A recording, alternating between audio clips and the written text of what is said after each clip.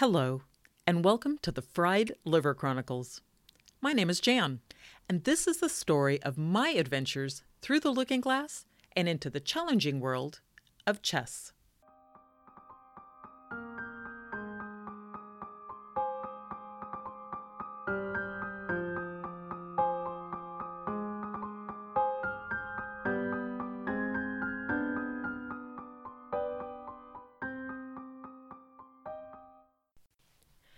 The opening. That enthralling point that starts out each and every chess game, where anything and everything is possible, and there is no thought of failure or regret. There are apparently 10 principles to consider when preparing your opening moves. The first 7 are considered the most important, with the last 3 more advice or recommendations on how to transition to the middle game. While you may choose to ignore these principles, unless you have a really good reason to, you may find that you do so at your own peril. There's an old adage regarding the 3 most important things to take into consideration when purchasing real estate: location, location, location. The first 3 principles for a chess opening are similar: develop, develop, develop. In episode 2 of the Fried Liver Chronicles, entitled Pieces and Pawns, I briefly referred to this idea. As I noted then, one of the basic tenets of chess theory is develop, develop, develop. What that means is that you are moving your chess pieces onto better squares for them to be able to function more effectively as a fighting force. So developing your material means moving your pieces out of their initial rows or ranks and on to the battlefield. It's important to remember that developing your material includes using all of your pieces and improving your position by expanding on it. Principle 4 builds on that idea: developing your position towards the center of the board. The center 4 squares are the most important part of the chessboard and where pieces are given the most potential. The player who controls the center usually controls the game and is more likely to reign victorious at the end of the battle. Equally, it's vital that you develop minor pieces first. That includes pawns, knights, and bishops. And remember to not just move them for the sake of moving them, but to deliberately improve their position towards the center of the board. Principle 5 is to never move a piece twice, at least not before move 10.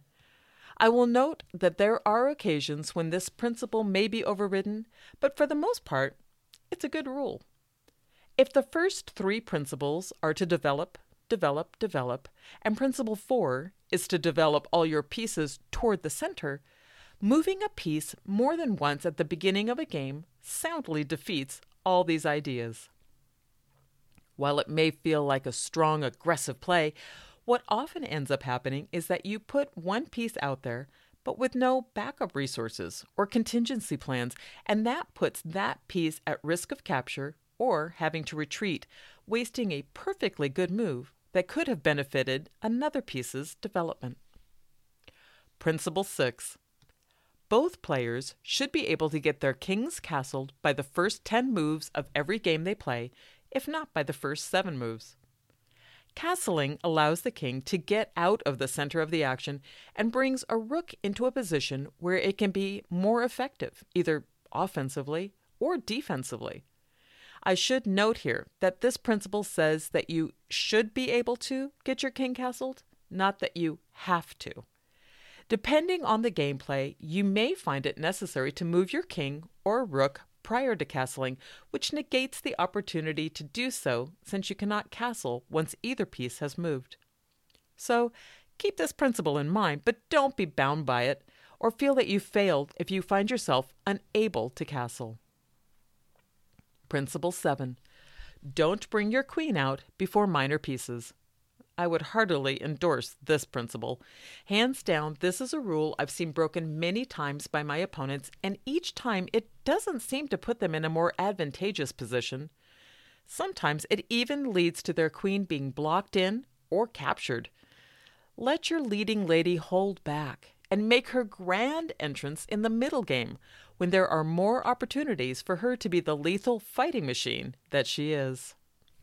Now, on to the recommendations. Principle 8. Develop with a purpose.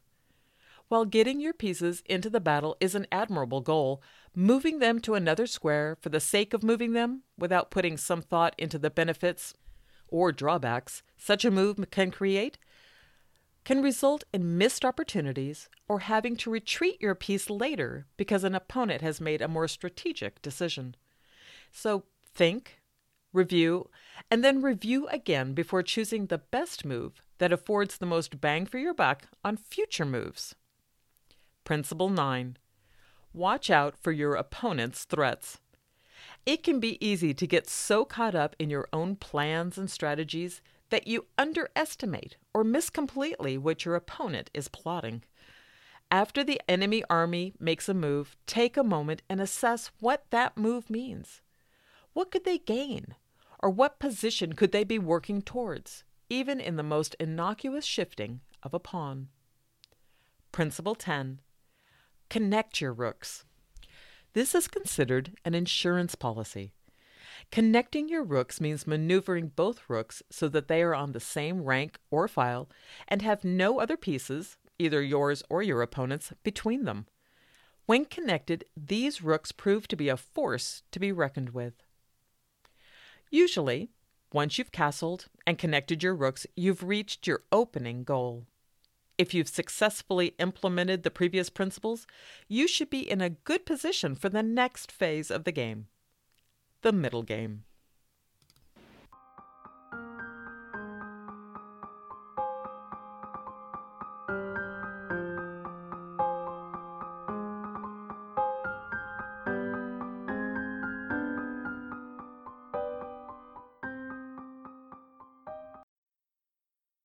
The Fried Liver Chronicles, part of the 2021 Chess Challenge undertaken by Jan and presented by Lalu Productions. It has also been created as part of a Toastmasters Pathway project. For show notes and any referenced links, please feel free to visit us online at toastmastersadventures.wordpress.com.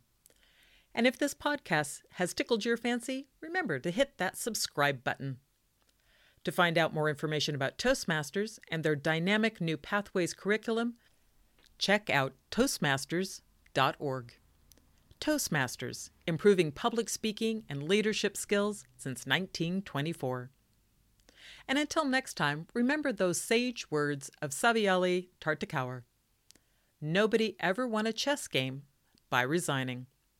Play on, and maybe we will see you on the other side of the looking glass.